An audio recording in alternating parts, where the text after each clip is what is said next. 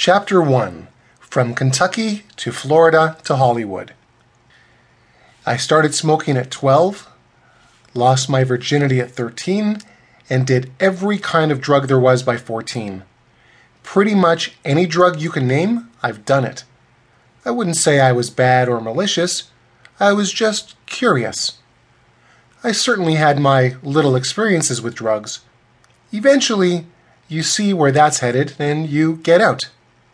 Johnny Depp. John Christopher Depp II was born on June 9, 1963, in Owensboro, Kentucky, not exactly a likely spot for a future actor, director, and musician to be born. He was the youngest child of his parents, John and Betty Sue, and, as the quintessential youngest child, he tended to get away with causing a certain amount of trouble. I was very mischievous as a boy. I loved tape recording people when they didn't know.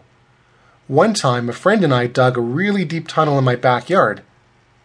We covered it with boards and leaves.